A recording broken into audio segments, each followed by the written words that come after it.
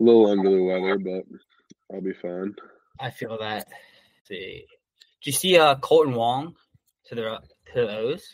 Yeah, I I just think saw he's I think he's nothing more than a minor league guy. I mean, didn't he used to be good though for like the Brewers? I mean, yeah, honestly, I think he could slide into the role that kind of what was his name? Adam Frazier had last year. Mm-hmm. Um, I don't think I think he's there like more as a utility guy. I mean, he was really good with the Brewers and even for a year with the Cardinals, but I don't see him being a guy that's going to be a difference maker on the roster. I'm actually excited to see what happens with him. I mean, I really didn't go look at the contract depth. So if you know the contract, please let me know. No, I just got the Oh, notification a wow. couple of minutes ago, so I haven't seen anything. But I can't. I don't think it's going to be anything more than incentive based. Maybe $1 million as the base, and then just a ton of incentives, which I think is very fair for where we're at. Yeah. With that, hey Birdland, how are we today? As spring training began last Thursday on the 22nd, we are now looking forward to opening day, but there's still a lot more spring training to get through. The Orioles have started playing baseball again, and in spring training are so far 4-1 in 5 games. With that, we can move to the trivia of the week. How many home runs did Mark Trumbo have in 2018 with the Baltimore Orioles? A, 17, B, 47, C, 33, and D, 9. Do you know the answer? You want to take a guess? I was just like, I need an anonymous, like, random question. I do know because that was a very specific year, so I do know. So I'll save that till the end. Yeah. Before I guess we go into everything, there was a tweet by Evan Drellich, I think 2 days ago, talking about the transfer of the Orioles from John Angelo to David Rubenstein and how it's likely to be complete in April with the chances done by opening day. What do you think they mean by that? Because wouldn't the transfer be considered almost done if they literally like changed the ownership? Yeah, so I mean, the way that it's kind of played out is they have to get all the contracts signed. They got to move a lot of documents. I mean, I'm sure it's a bigger process. I mean, they're literally Mhm. transferring over an entire organization. Um, but the Angeles are still going to have a part in it. They still have 30%, I believe it is, just because of if they move the entirety of the organization over, there's a lot of back taxes that have to be paid.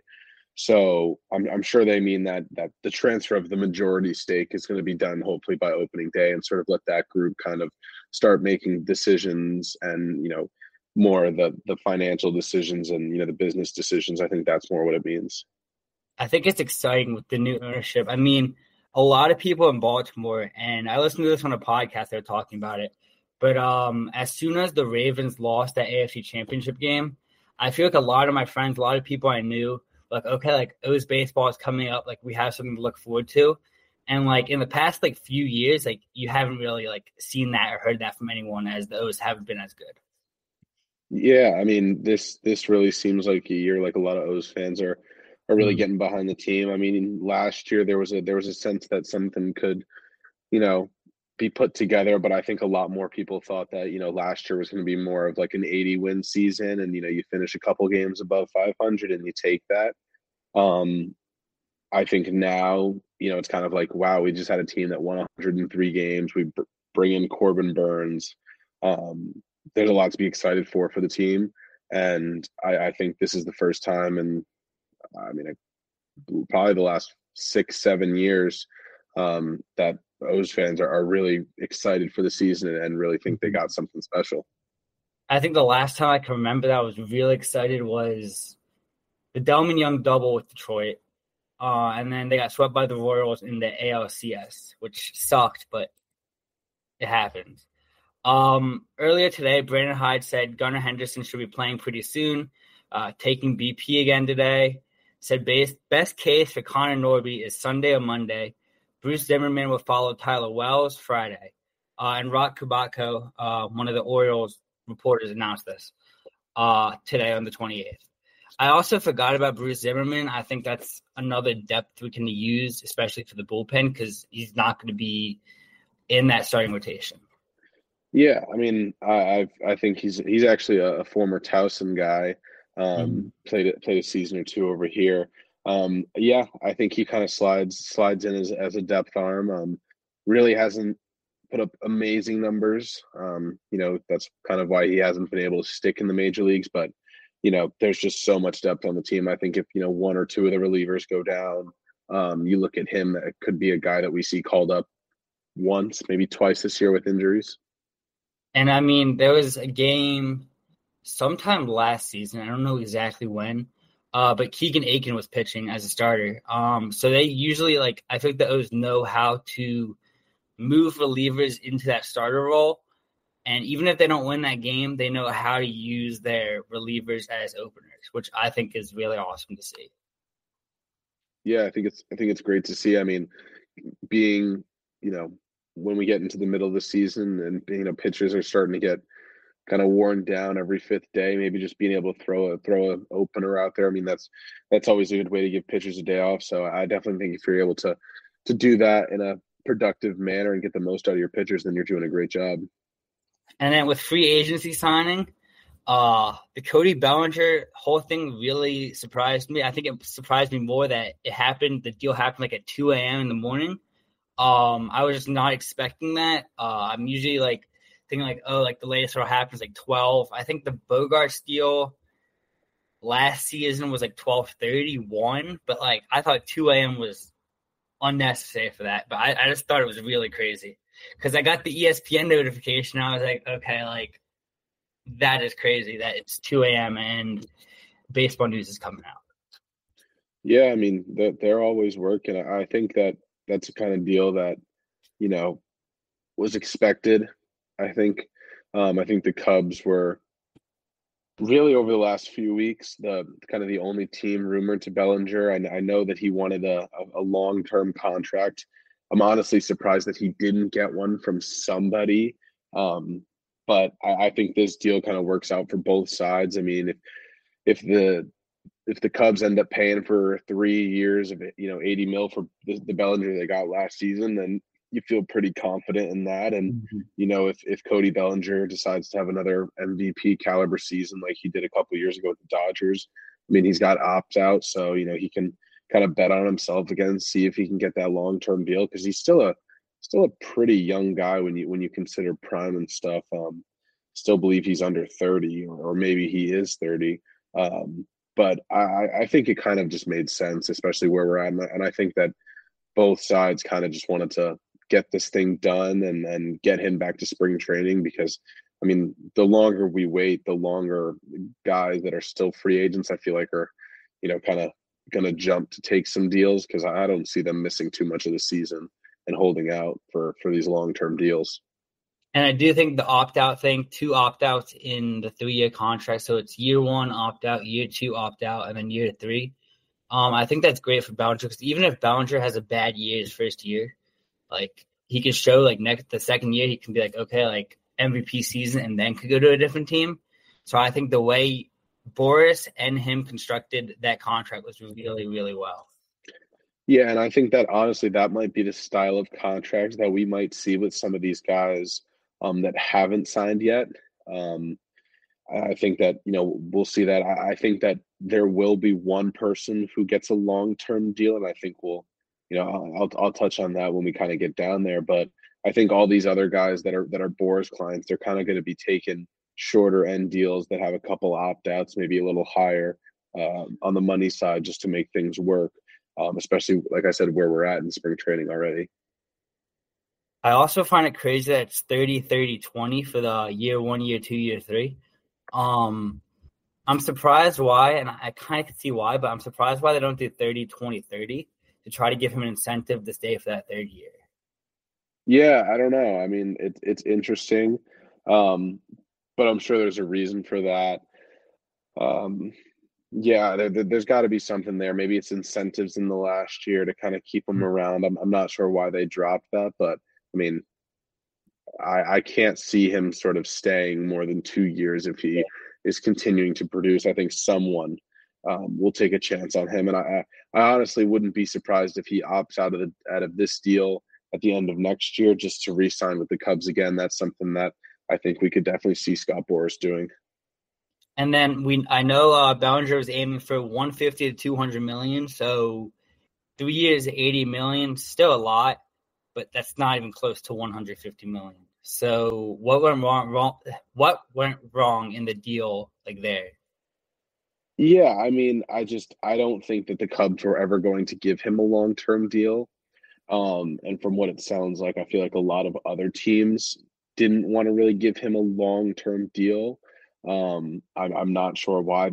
That's clearly why they're MLB executives, and we're just two guys hosting a podcast. But there's definitely got to be a reason. But I think at this point, Bellinger wanted to get back to work. The Cubs wanted him back. They probably bumped up the money side of things over the course of the 3 years, to kind of incentivize him to come back. But I don't know what went wrong, but it's definitely interesting to see a guy who, if you had asked me at the beginning of the offseason, would have walked out with a long-term deal. Mhm. I mean, I think the Cody Bellinger thing, it makes, and we're going to be talking about like Blake Snell, Jordan Montgomery later on, but it makes those contracts makes me curious about what Snell is going to get, what Montgomery is going to get. Because I know Snell wants a lot of money, but I don't think he's going to get that money. I know he's good, but I don't think at this point he's that good to get the money that he wants.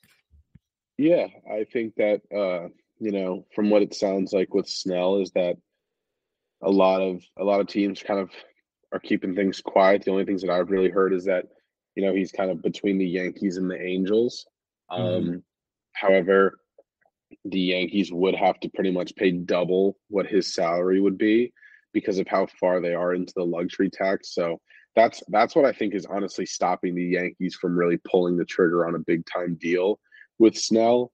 I think Snell makes a lot of sense for the Yankees. I actually was reading something yesterday. Juan Soto was asked about it, and he said how much he would love to add Snell to a rotation with Garrett Cole and what it would be like to play with back to back Cy Youngs. Mm-hmm. Um, but a $30 million contract to Blake Snell would really cost the Yankees $60 million due to where they are. So I don't know. I think right now I see Snell going either to the Yankees or the Angels. Um, why he would choose to go to the Angels, I couldn't tell you. But I don't know if I see the Yankees getting it done just because of how much money it would actually cost them. But I do think Blake Snell will take a similar kind of deal, 3 years, maybe a couple opt outs. I also could see him going back to the Padres, especially after that first game of spring training against the Dodgers. I mean, that doesn't show a lot, but it shows that they need pitching badly. And like without Snell, I wouldn't say they have a number one ace exactly, because Snell was the number one ace. Yeah, I mean they still have Joe Musgrove. Um, I don't know if you would consider him an ace, but he's definitely a very solid starting pitcher. Probably one of the more above average pitchers. He's probably a very good number two. He's probably an ace on most teams actually. Mm-hmm. I mean, you Darvish, Michael King. Really, the questions come after that. Um, I think that Snell makes that starting rotation a lot stronger. I mean, what starting rotation doesn't get stronger from adding Blake Snell? Mm-hmm. Um, I think the Padres could use it. I think that they have a good top three, but I'm not really sure about the bottom two. And yeah, I mean, I think the Padres could be in play, but I think it's really interesting the way that this whole offseason has gone about because even it just seems like all of the sort of free agents that are out there, like there just hasn't been a lot of buzz um, for them. I mean, like I really haven't heard much about JD Martinez in the last few weeks. I know we'll talk about him. Mm-hmm. Matt Chapman news is slowing down. I mean, even Yeah. Blake Snell, like how many times have we seen a Cy Young pitcher go into free agency and like not hear anything about where he's rumored or anything? Like it's just all very, very quiet. And you're talking about how quiet it is. I don't think we've really seen a Cy Young pitcher not get signed until after spring training, which I could Yeah, be wrong, but I can't remember any time like that. I just think I think it's crazy, and it's not even like he's old or has Mhm. injury concerns. I mean, he's maybe got some concerns that maybe we don't know about, but it's interesting to see a guy who really was the best pitcher in the National League from June on, won a Cy Young, and can't get a deal done. But I also think that Scott Boras is telling him to be patient and kind of wait and see what comes up, and I think eventually they'll get a deal done. I mean, as a competitor, you kind of just want to get out there at some point. But I do think that Blake Snell is going to wait to get a deal done that works for him. I also know you were talking about like an ace as like Joe Musgrove. I think after that injury, like he really hasn't been the same. He's still good, uh, but I just don't think he's been the same since after that injury. Yeah, I mean he's I think he's due for a better season this year, hopefully. I mean, but who knows? I mean, I think this is the kind of season to prove where he stands in the pitcher rankings of like, is he just a mediocre guy who, and by mediocre, I mean like still could go out and win an all-star game, but is he a guy that fits more as a 2-3, or is he a guy that we consider a back end one? And I Mhm. think that this year we'll kind of see what happens with that. I also do think Brandon Crawford trade, it makes sense. I just was not ready for it.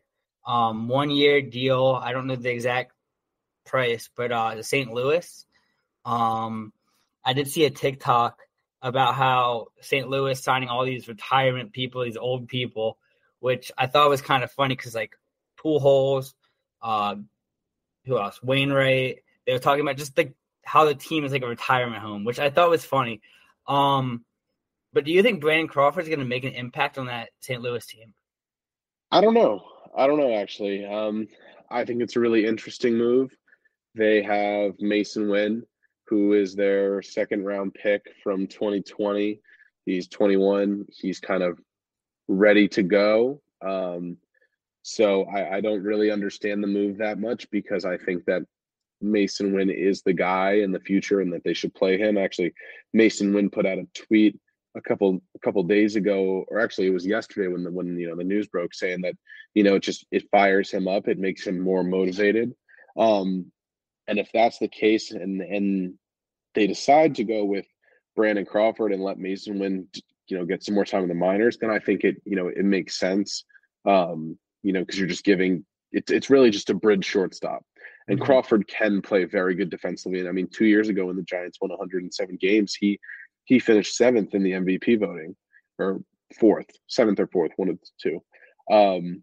Last year he struggled though. A lot of injuries, only played in 94 games. Uh, Buck 94, 273, and 314 is the slash line.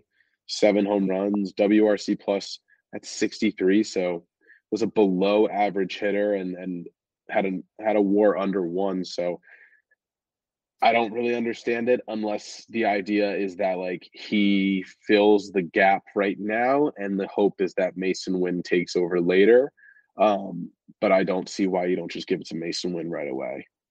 I do also think it was cool with Kike Hernandez announcing that he signed the deal with the Dodgers, and he was like, "Yeah, I'm the first one to announce it." I thought that was really cool. It's another thing we don't always see. We've probably seen it in other sports. I just don't remember the last time we've seen it in baseball. 1 year though, I think 4 million, right? Yeah, 1 year, 4 million. We signed with the Dodgers. I think that's great for the Dodgers, especially with the amount they spent on Yamamoto, who's actually pitching tonight.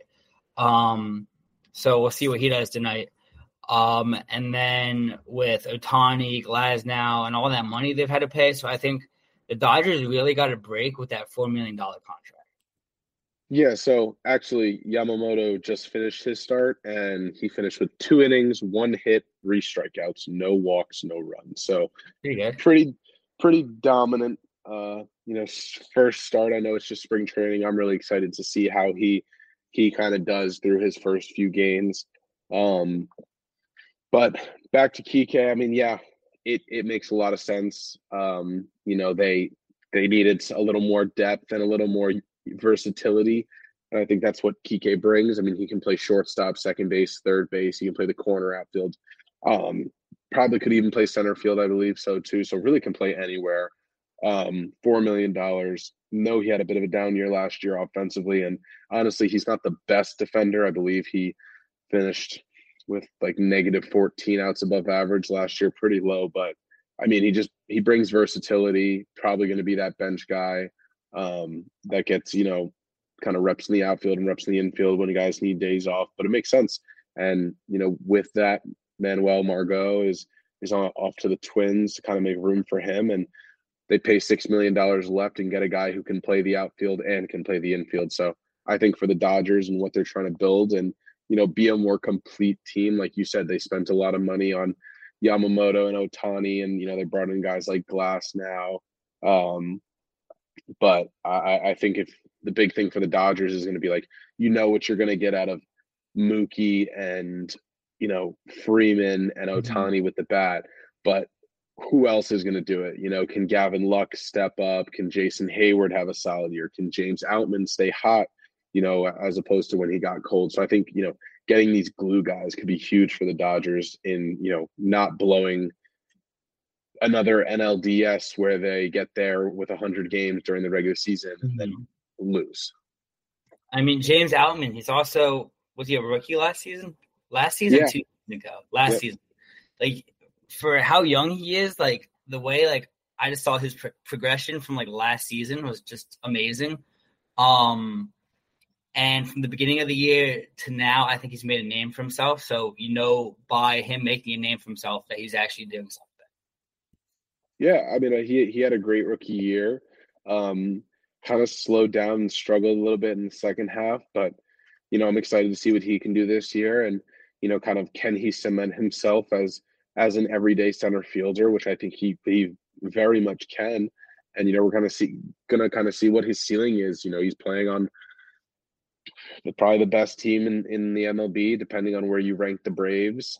And he's going to be an important piece, and if he can step up and be that guy in kind of the 5, 6, 7 hole, then they got another star on their hands.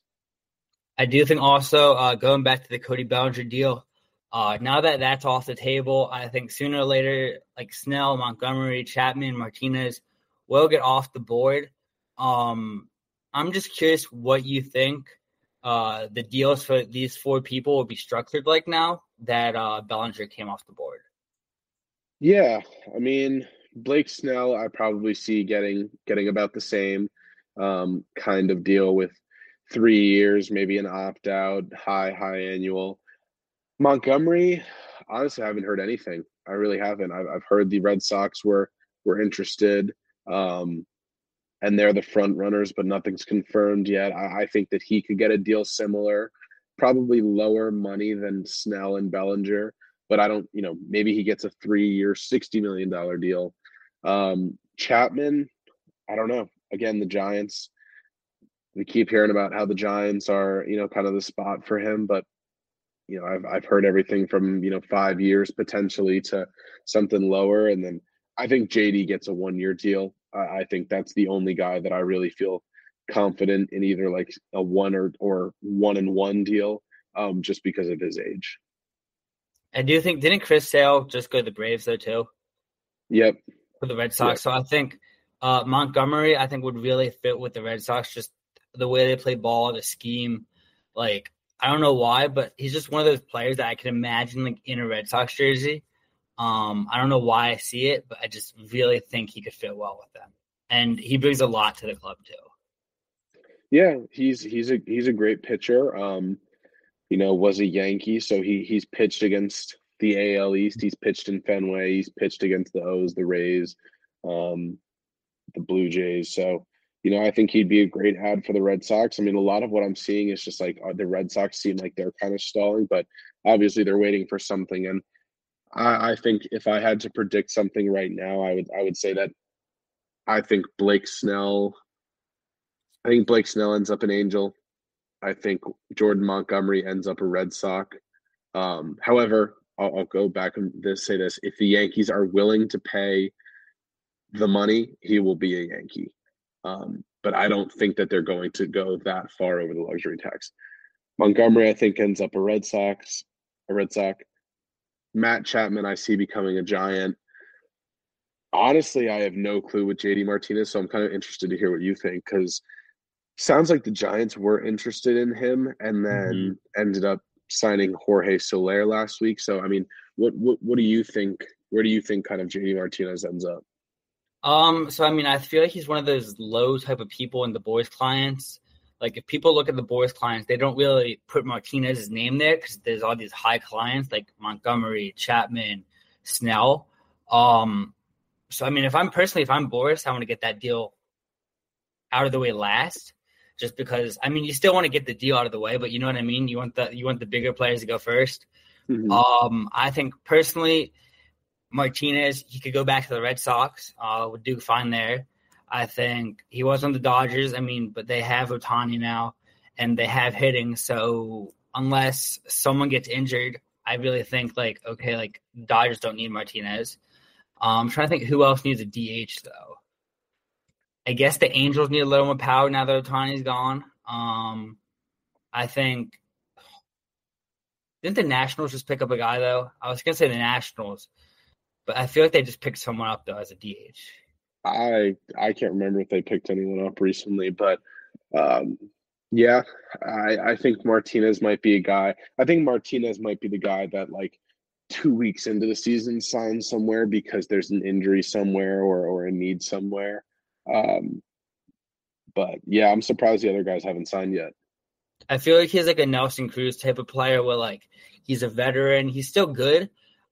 Basically like Nelson Cruz in the O's, like he was good. He's a veteran, so he can help the team. I think he's just gonna play a good role in whatever dugout he's in at the end of the season. Yeah, I mean he's a veteran presence. He's got that playoff experience. I think the only real issue is that like how much are you really going to play him in right field? He's kind of got to play DH, and it's like do you really want to pay him what he wants to come be your DH? And a lot of teams have that solved already. I also do think a dark horse for Matt Chapman he could go back to the Blue Jays. I know that sounds crazy, but I feel like he fit well in the Blue Jays, and the Blue Jays know that. And he already has what's the word? Not combined, but like I wouldn't say vibed, but like glued together. That's the word. Glued together with teammates there. So like when it comes to double plays, that type of stuff, I feel like that's a certain piece that if the Blue Jays can have back, it'll really help solidify the team. I'm not saying like, oh, it's going to push them to second in the division or anything, but I think it's just going to push them to be a stronger defensive team. Yeah, I could see that happening. I could see him kind of going back and having a fit there. Um, yeah, it'll be interesting to see where these guys end up. Mm-hmm. With trades, there was one thing I really want to talk about. So, Manuel Margot outfield the Twins, and the Dodgers get Noah Miller, who's a shortstop. Earlier this offseason, Margot got traded to the Dodgers with Glasnow. Margot's original contract with the Dodgers was supposed to be 2 years, $19 million, and will get paid $10 million this season. They said, well, MLB said this was a 3-player trade, as Dodgers also signed Kike Hernandez. My question to you is, why is this considered a 3-player trade, though? I don't know. I don't think it. I don't know who called it a three-team trade. I mean, Jeff Passan has it as a basically Mm-hmm. a trade and sign. So that's kind of what I have it as. Right. And like I said, I think it makes sense. I think Margot was kind of the odd outfielder out. Um, the Dodgers are going to pay some of that money to cover the $12 million this year, but yeah, I mean moving to the Twins. I think he'll play for the Twins and get some playing time there. But I think Kike is the much better fit and a great clubhouse guy for them. And Michael A. Taylor, he's still in the Twins, right? I don't know actually. So I he don't is. know if he's Let me see. I want to say he is. I don't know, but Buxton in the outfield. You'll have Margot in the outfield, and then hopefully Taylor if they re-sign him. I can check right now. yeah Uh, he's a Twin right now. so that's going to be a stacked outfield. I mean, people don't really like. Was it Buxton? No, who was it? Buxton's there, but who am I talking about? Max Kepler. I mean, they got a good outfit. So Taylor is a free agent, so but I think they end up re-signing him. There's also reports that like the Angels, Padres, Pirates. I mean, Taylor's a good outfielder. Maybe they don't re-sign him now that they have Margot, but they they got a good outfield if Buxton can stay healthy. Kepler's a guy who's hit 25 plus home runs. Margot's a good outfielder, so I think the Twins got a piece that they could use. And then they also have Royce Lewis, who's shortstop, but he can bring power to the team as he showed last season. I don't know why I thought he was an outfielder. That's who I was thinking of, but he's a shortstop. Were there any other trades that happened? I really couldn't think of any other trades that happened. Yeah, I can't think of any other major ones that really happened this week. I think that was the big one. And then did you do – it's okay if you did, but did you do any research on Noah Miller? Because I have nothing about him. Yeah, I don't really have much about him at all. I mean, yeah, Uh, I don't got much on him. They also gave up. They sent an outfielder. mm-hmm. Actually, hold on. Yeah, I don't know that I haven't covered that guy much, so not too familiar with him. I also do think with Dylan Cease now, I thought this the other day, and it really does make sense. I think he's going to be a White Sox to start off the season, and it looks like more and more as a trade deadline asset. Because teams when it comes to the trade deadline, they're going to pick up pieces for the playoffs, getting ready for the playoffs, and I think Cease will be that one guy that there's going to be a team. I don't know what team. It might be the Marlins. It could be the Marlins. It could be the Mariners. It could be one of those teams that comes down the stretch and needs one of those pitchers. Or it could be a team, as an example, the Orioles, say Bradish gets injured again, which I don't think will happen, but say something like that happens again, or a major injury, or by some god reason, Yamamoto gets injured, Dylan Cease to the Dodgers. So I think during the trade deadline, I think that's when Cease is going to get dealt.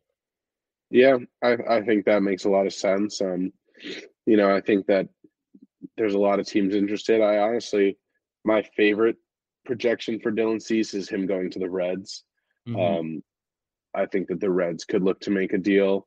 I guess, kind of one of the questions I put down about the deadline is, who are some teams that you think that could be sleepers, to be sellers?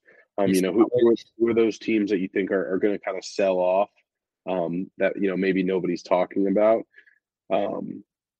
I think surprisingly, I think Pete Alonso might get moved at the deadline. Mm-hmm. I think that's one that the Mets could start to be sellers and sell off. Who do you think that is? Who do you think is going to be sellers at the deadline? So I know the Mets, I'm pretty sure they just signed a pitcher, right? Before I continue. I can't remember. Well, I think they signed someone good. I can't remember who it is. But I think whoever that person is, I'm thinking on top of my head, the Mets are gonna be a seller. I mean, the Angels don't really have pieces. I mean, they have stuff in their farm system. I'm trying to think. I mean, you have the Padres, which I think is another team that could be. If someone needs a first baseman, Jake Cronenworth, amazing player. I don't think he's going anywhere, but that's another player they can get rid of or get pieces from.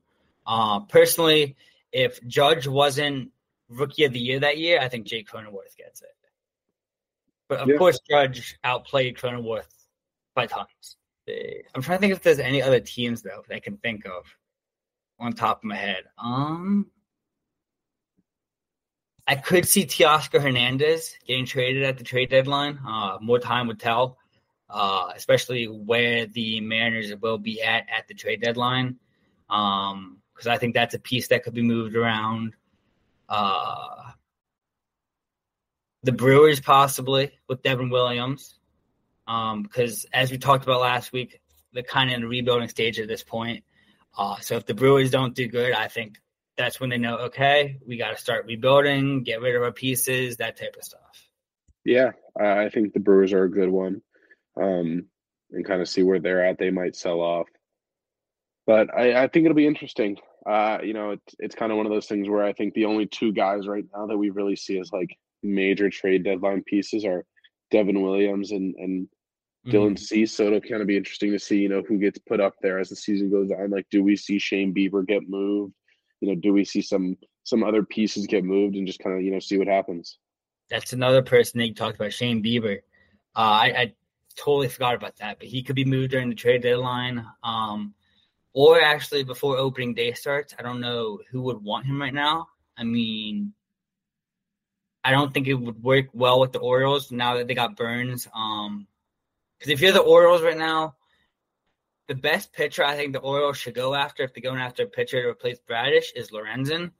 Um, I'm not saying it because he's bad, but he's not a great pitcher. And I think if they spend all this money on a great pitcher for Bradish to come back, it's just a waste of money. Yeah, I mean, I don't see them. And maybe they go out and get a guy like Cease. I think Lorenzen is solid. I'm not a huge fan of signing him for the O's. I just don't think that he like moves the needle. I feel like he's kind of the guy that kind of can pitch really well one day and pitch really poorly.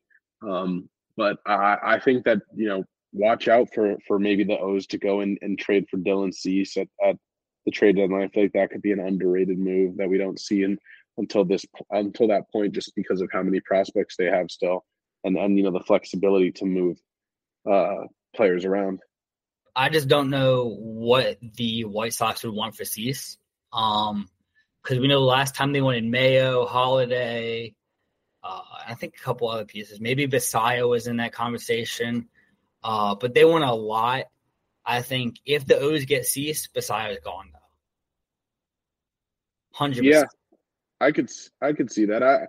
Or maybe they give up a couple an arm or two. Mm-hmm. Maybe they give up an Am Brewster, or maybe you try to stay away from giving up a Povich. I think it'll be interesting to see what they kind of want, because I think at this point Cease's value only goes down as the days progress, because you just lose time that you have of control. Mm-hmm. And the less control that you have over a player, the less you're going to give up. So it'll be interesting to see what they get for him at the trade deadline. I do also think, and I know this is a little not off topic, but I think Adley's going to get a contract extension in the next year or two. I just feel like it's going to happen. I mean, the whole thing with Bobby Witt already happened. With new management, I think they're looking at that. Of course, they probably need to put a deal in place first, but I think that could be coming really soon. Yeah, I mean they got a bunch of guys that they got to figure out. It'll be interesting to see what direction the team goes in. I mean, they don't really have a lot of guys that are like super locked up. I mean, even the guys like Mountcastle and Mm-hmm. Santander and Hayes and Mullins, like those guys might be under contract for maybe the next 3 years max. So it's going to be interesting to see what direction they take and how they kind of give out contracts. Are they going to just hunker down and extend Holiday, Gunner, and Adley as soon as they kind of figure things out? I don't know, but it'll be interesting to see what direction they take in terms of contracts. Like, And then before I go into my analysis of spring training games, there's going to be a game this Thursday, actually. It's going to be Skeens versus Burns. So you're going to see Skeens versus Holiday, too. And they're not airing this on TV nowhere. And I saw a post that was talking about, we love the game of baseball. Why not? This is going to be one of the best matches of the spring training. Why aren't you showing it? Personally, I totally agree with that. Skeens is going to be Skeens to top 3. Holiday's 1, so Skeens versus Holiday, already amazing. The pitching matchup between Skeens and Burns, amazing. The fact that they're not airing this either on TV or Masson or a different stream like Fox or something, I just think that's kind of outrageous. yeah, I don't really understand it. I think that as TV companies and corporations and stuff, like, how do you not show spring training games? I mean, it's huge to see new players and stuff, but like Mm-hmm.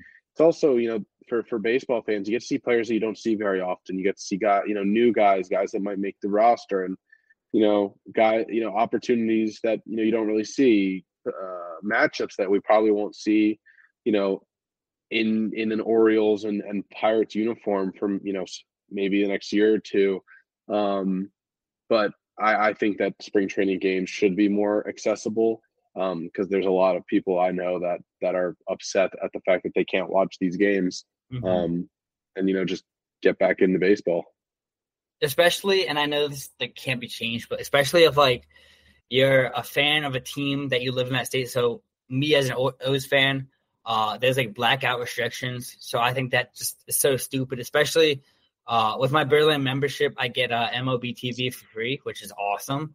But for people that have MLB TV and can't get some games, it's like, what's the point of getting MLB TV? Yeah, for sure.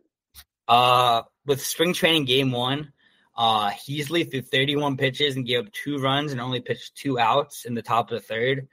That really worried me. That really stuck out to me. Again, it's only one game. I think Heasley actually pitched way better today. Last time I checked, it was 8-1 Orioles. The game's probably over now. In the 4 games, though, I wrote this a few days ago, but in the 4 games, the O's, I guess 5 games now, that the O's have played, would it be 5? Yeah, 5, because they're 4-1. The highest they've scored right now is 8 runs. So before that, though, the highest they've scored is 5. And in those first 4 games, they scored 11 runs. Kind of worries me. I mean, I know it's spring training, but you saw the bats on fire last year. On fire until the playoffs, of course. But, like, it just kind of worries me. I mean, they're probably starting off slow. It happens, but I don't know. I just wanted to see, and I maybe high expectations as a fan. I just wanted to see them come out swinging more. Yeah, I mean, I think that the bats kind of did struggle a little bit. I got a notification that it's 12-3 Baltimore right now in the ninth. Look at that. So bats kind of woke up a little bit, but honestly, I wouldn't worry too much about it. I think that like you said, it's spring training. Different guys are getting in. Guys are working on different things. Maybe the approach at the plate is I'm only looking sliders, or I'm only they're always working on something, and these games, they don't mean anything for records. So the guys are probably just putting in a ton of work and working on different things and such. So I think if we were in the regular season and this was the start that they had, I think that there's maybe the argument to make that they're just shaking off the dust a little bit, but I wouldn't be too worried. I think come opening day, the O's lineup is going to kind of pick up where they left off and be one of the league leaders in runs per game. And then the O's did just win 12-3. I just got the notification, 17 hits. So I mean, today they did amazing. Showed they could hit today. It's crazy how I was just talking about how they can't hit, and then they just put up 17 hits on the board today, which is insane, especially for a game. Game 5 of spring training, though, that we had a 4-run fifth, which was nice to see. Vespi would win with 1.0 innings pitched, 1 earned run, 1 strikeout, and 0 walks. Love to see it. If he could have pitched another inning, I think that would have been cool just to see where he's at as a relief pitcher right now. Holiday was 1 for 3, 2 strikeouts, 1 run. People have been hyping up Holiday this offseason and spring training. And I mean, yeah, he's doing good. I don't think he's doing as good as the hype is, just because the hype is really high right now. I'm not saying he's doing bad. I'm just saying I think the hype is higher than his expectations right now, which people really aren't looking at. I feel like people are just saying, oh, he went 1 for 3. It's one game. I think there's a few games, especially this spring training, that he hasn't done the best. Of course, it does happen, though. With Grayson, though, 2 innings pitched, 1 hit, 1 run, 1 earned run, 1 walk, 2 strikeouts, and a home run. I'm not mad about that. If you take the home run ball away, I think it looks way better. With the home run, though, it just looks, I don't know, it makes the stats look worse. You know what I mean? Yeah, I think that Grayson pitched pretty well this week. Wasn't really going to see more than 2 innings, and with that home run, just made a mistake. But I don't really think that any O's fan is too upset about that. The start. Going back to what you said about Holiday, I mean, this is kind of what I expected out of him. I mean, when you think about it, like you have the talent that kind of is at the MLB Spring training is a mixed bag of, MLB, AAA, AA guys looking to get talent. But like you said, I think the expectations were kind of set out of this world, and that Jackson Holiday needs to make the opening day roster, and he's just going to instantly be, this amazing savior. And I think that people need to understand, like, he's still 20 years old or 19 years old. I mean, he's still 2 years removed from high school. That's Mhm. why last week my big point was give him some time in the minors. And I think if he continues to play like this, I think that we will see him kind of just make his way down to AAA to start the season. I do think, I don't know if you saw the post I made of my breakout player of the year so far for the Orioles in spring training on my podcast Instagram. It was about Kobe Mayo. Amazing. He's been amazing so far. I think his first 6 at bats, he was like 4 for 6 or something. The wheels on him, I mean, there's a lot of fast people in the O's. Bradfield, Mateo, at least Garner's pretty fast. I would say at least fast for a catcher. I want to say he's fast for like the whole league if you're comparing him to other people, but he's fast for a catcher. Yeah, Mayo looked great. I think he's another guy that's going to start in AAA and kind of figure out where he is. I mean, if he performs really well, you could see him maybe getting moved if they decide that maybe Mountcastle is the guy at first base that they want for the future, or maybe we see him get a call up if a guy like Mountcastle or Ahern is struggling, and see if he can plug in there and give a little boost. But I'm excited to see his progression this year and see if he can put pressure on the O's to either make a move to free up a spot for him or kind of ship him out to get an opportunity somewhere else, because he really is starting to knock on the door of that territory where Joey Ortiz was, where it was like his value's not going to get any higher now. Do we play him or do we roll him out of town? I also do think, I don't know, I think I wrote about him a little later on, but Kierstead, he hasn't had the brightest spring training. He still had hits and all. I think it's just time. Time will come. He still has an amazing bat. And if I had to pick one prospect that I think has the most power on the bat, I think it has to be Kierstead. I mean, besides like Holiday, I think it has to be Kierstead. Kierstead, his power is insane for just how young he is. Yeah, I agree. He really is a great player. I mean, I think people forget about that because he was picked so high and then kind of dealt with some injuries and now really is starting to get back to being fully healthy and working his way up. I think again he's a guy like Mayo. It'll be interesting to see where he kind of fits in on this team. I do also think the All-Star game is going to be fun this year. I hope that they change the jerseys, though, of course. But I also hope that they do, and I've seen a lot of tweets about this and stuff, but I agree with it, is I liked when they did, instead of like the AL versus NL jerseys, I like when every team either had a hat, you know what I mean, of their team or wear their team's jersey. I think that's cool. It does get a little confusing for the fan, but I think it's really cool to see that.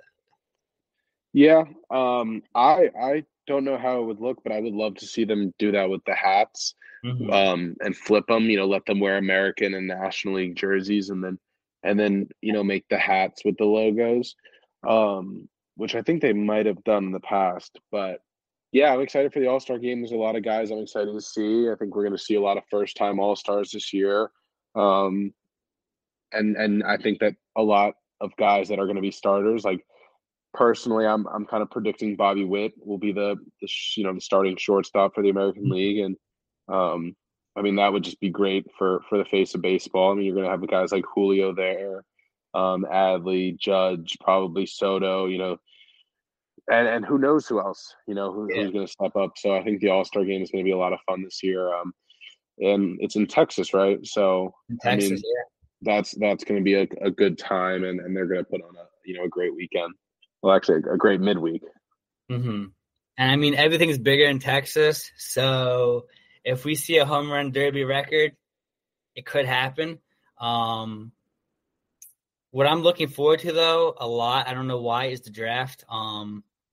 just because I feel like this season I really want to focus more in on college ball, like, and just watching it and like dissecting it. Because I've really never done that. Like, I've focused on like the major leagues, but like I think it would be cool to take a step back and focus on that. Of course, when time comes, though, we can always cover that.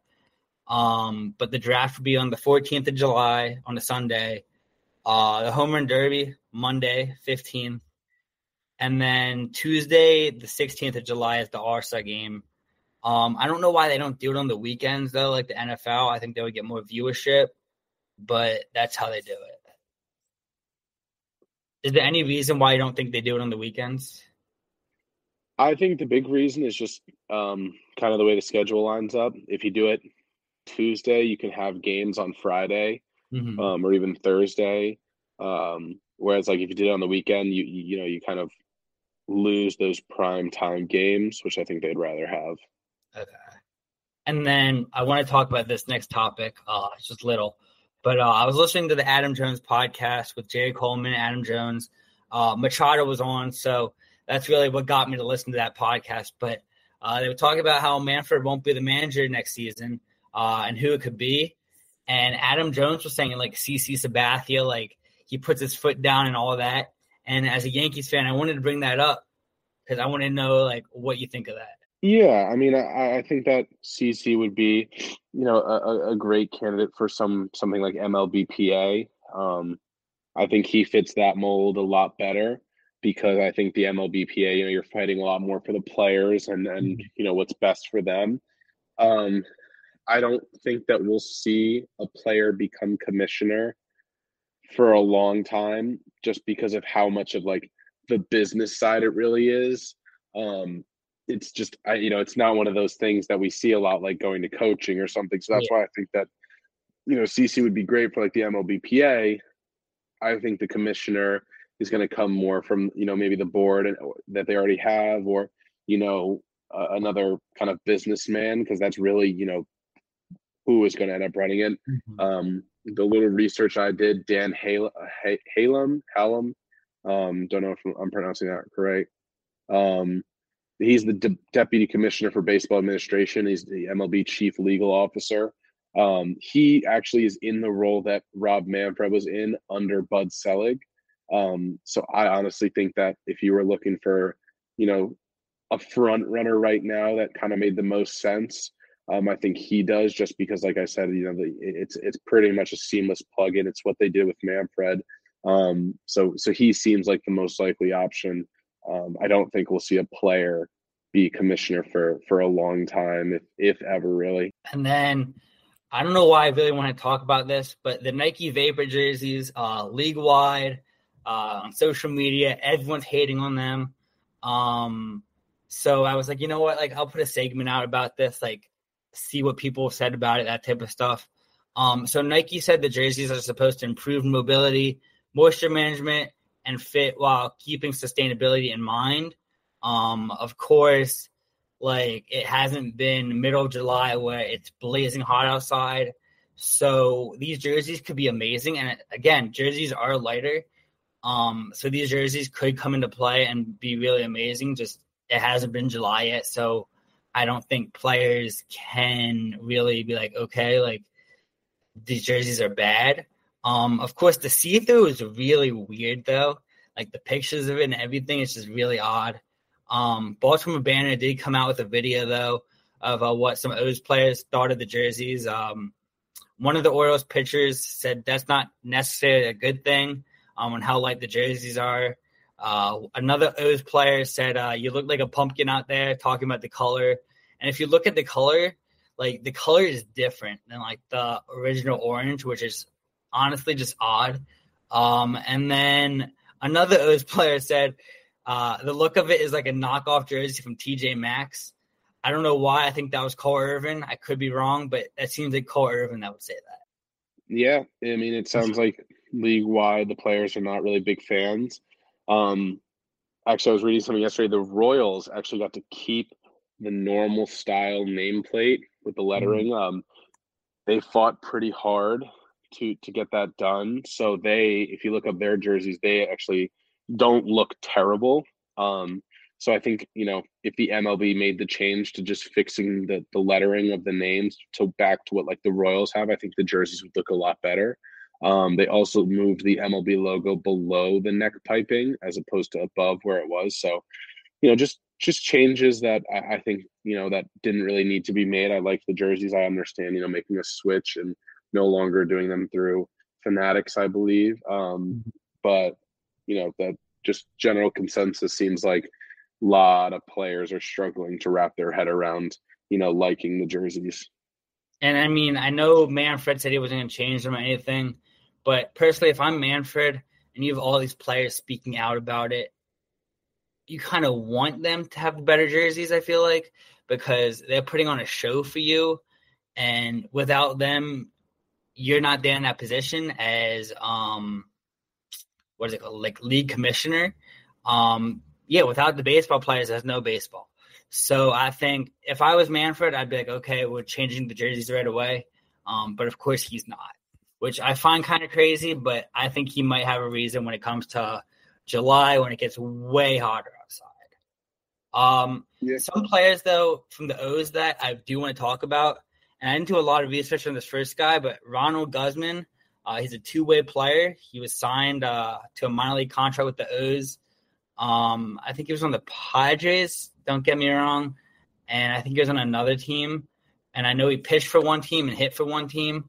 I know he's not going to be like Ohtani, but it's cool to see more two-way players out there. Yeah, I think he'll be, interesting to see. I don't have a lot of information on him, but cool to see, and interesting to see, where he'll carve out a role in the minors, or maybe even up in the MLB if guys get injured. And then Kobe Mayo, I was talking about this earlier a little bit, but in first 6 at bats, Mayo had an average of .667, 1 RBI, and an OPS of 1.800, so 4.6. Really, really good. Cole Irvin showed out, honestly, yesterday. I think the game was the 27th. He pitched his fastest pitch of all time at 95.9 miles per hour. And honestly, he looked really good. His pitching, his composure, it just looked really good and really calm. And as an O's fan, loved to see it.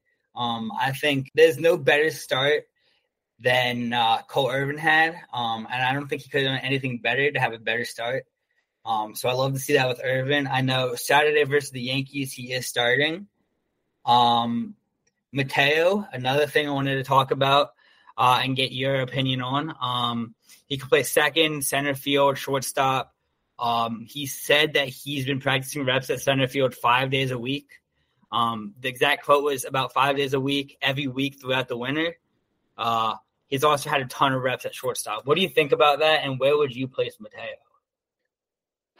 I think it's interesting. I think that it just brings a little more versatility. Having a guy that can kind of, go out and play center field maybe once a week if you need him to, but also be a pretty good shortstop, maybe even a pretty good second baseman.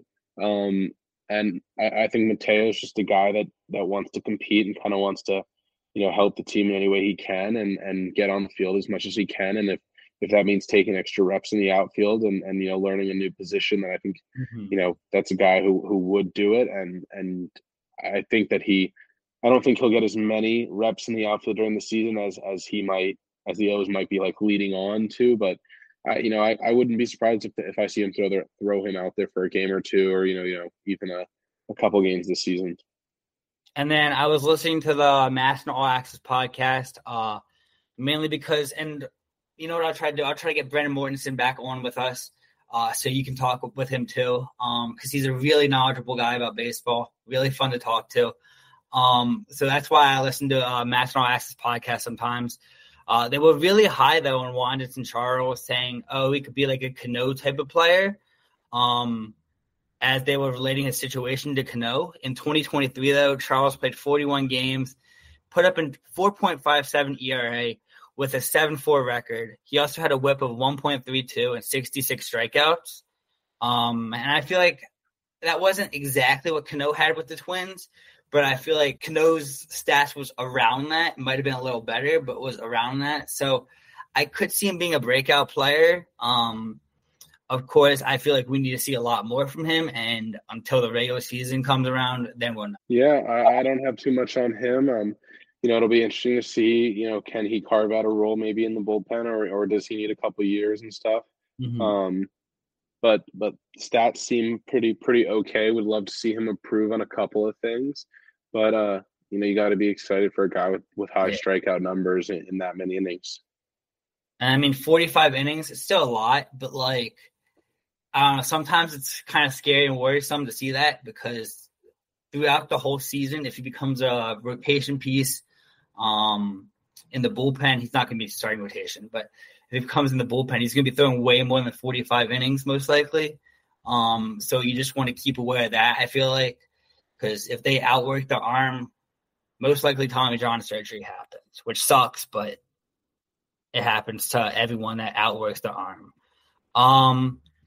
Jackson Holiday, many players have said that Holiday is an awesome teammate and has carried himself like a 10-year vet.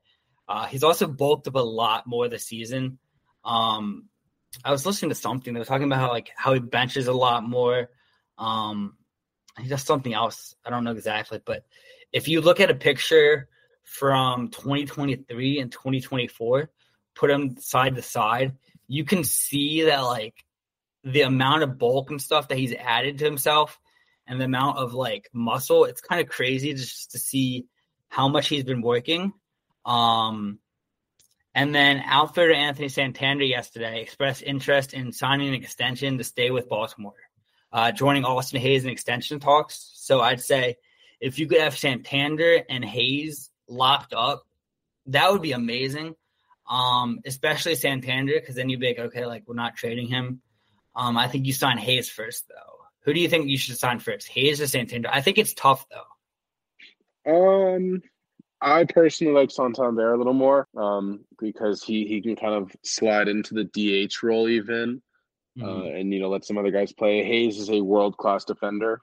Cannot put that, cannot diminish that, but I think Santander fits the team a little more. And then for this next part, I'm gonna want your case for this too. And your opinion on this, but the fourth outfield spot is looking like that spot that is going to be the one spot to watch for opening day for the Orioles rotation, between Cowser, Stowers, Kierstead, I think are all battling out for that fourth spot.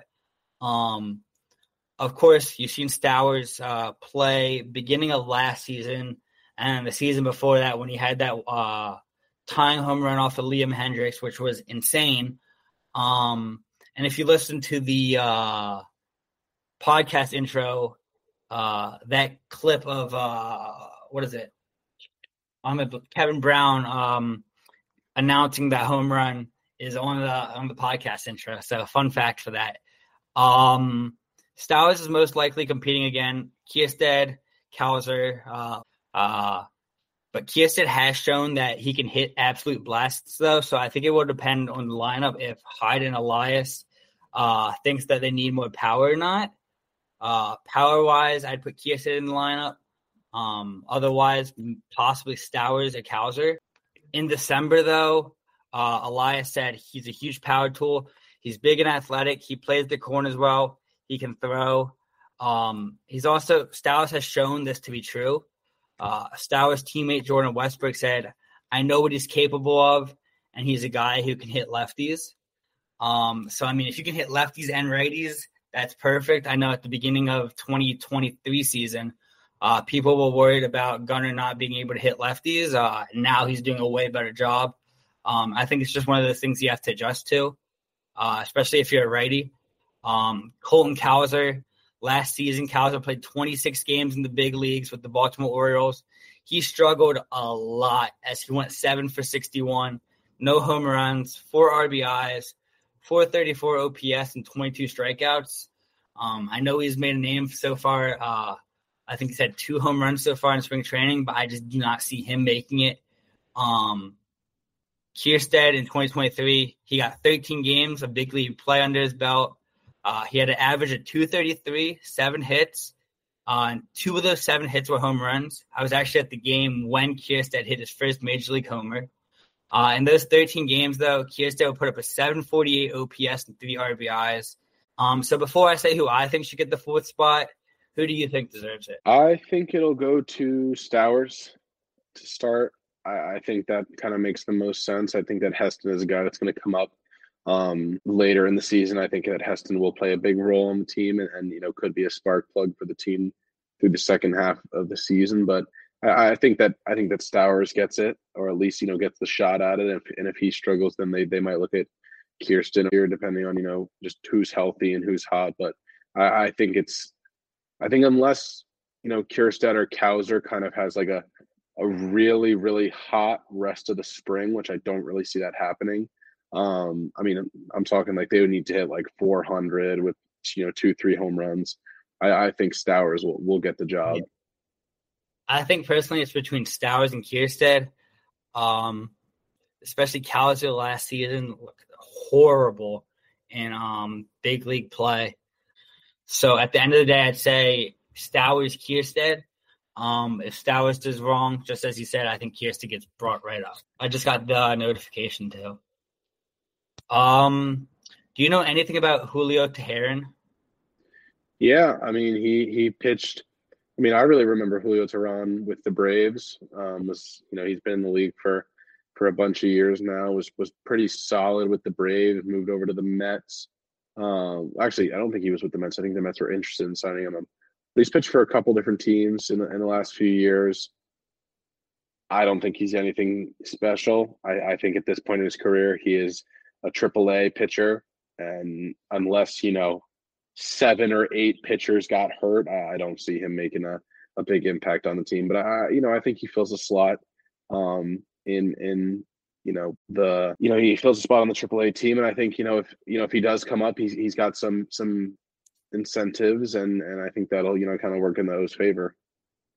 So basically they paid him $2 million majors with $100K signing bonus and an opt out. I woke up and thought it was Devin Williams for a second. I vote Corbin Burns, but I thought it was Devin Williams. I got so excited. I clicked on the post. I was like, oh, it's not Devin Williams. And I was like, dude, I should go back to sleep. Thank God I had class though, so I didn't go back to sleep.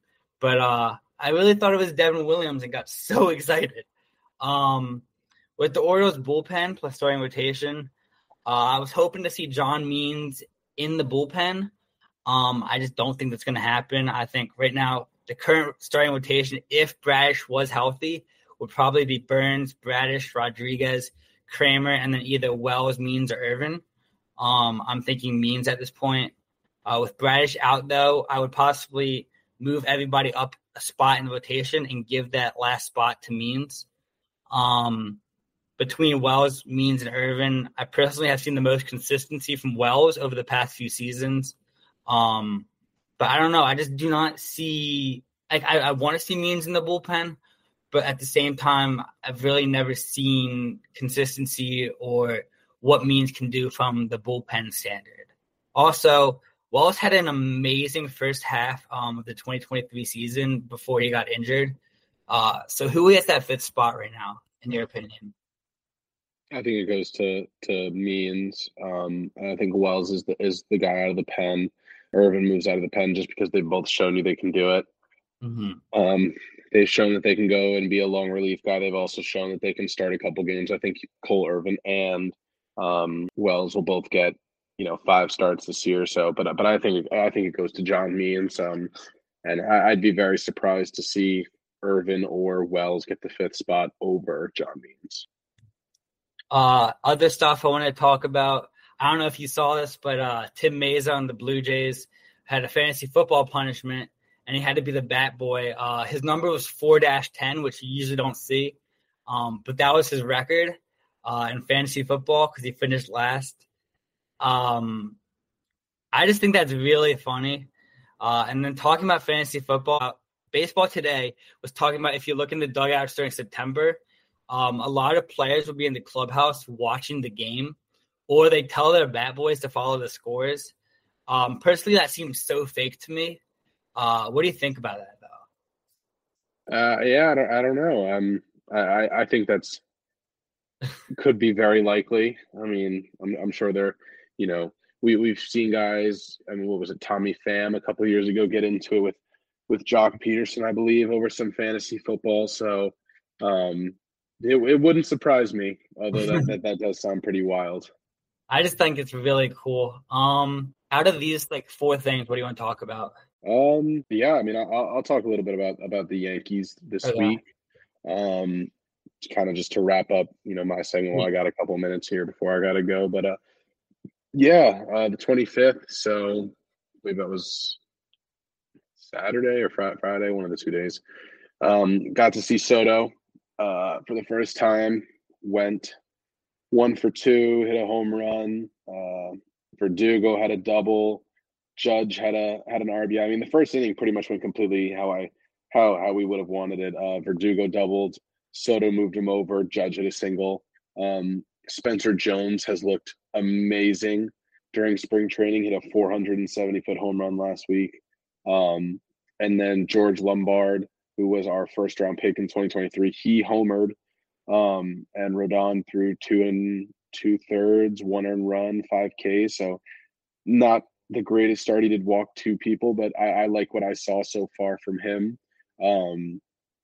Game the next day, Soto double.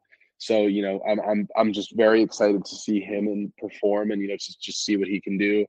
Our number 7 ranked prospect, Jorbit Bibas.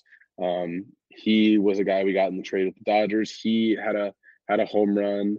Nestor struggled a bit, but I think he's going to end up being a lower end rotation guy. Maybe even get moved to the bullpen if we get another pitcher.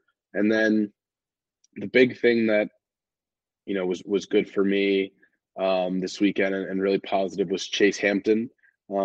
Depending on what websites you look at, he's either the Yankees number 2 or number 3 prospect, and he's the number 1 pitching prospect. He threw an inning, 1 hit, 1 walk, 2K. So all around a pretty solid week for the Yankees. Are sitting at 3-2, but they put up 22 runs in the first game and just kind of have been doing well. So excited for the season and excited to see can they stay healthy and do they come out swinging and prove that they can be one of the top offenses in the league. And then with that, I do want to go to closing because I was going to talk about Ethan Salas from the Padres, but I think I should do a little more research about him just because I want to do a little more research about him so I can have like facts to back me up. Hey, Birdland, thank you all for coming on and listening today. Again, thank you to Caleb for hosting with me. As Caleb knows, I texted him. I'm trying to get a Savannah Bananas player on because I think that would be really, really cool. And then I was thinking March 22nd, we'll predict rosters for opening day. It could be, you could do Yankees, I could do O's, whatever, however you want to do that. And then I was thinking next week we could also talk about spring breakout because I know that's a big thing coming up too. Yeah, that works for me. I'd love to do roster predictions. Awesome. I'll see you next week. Yep, sounds good. See you then. Awesome. See you then. Right. Peace. Peace.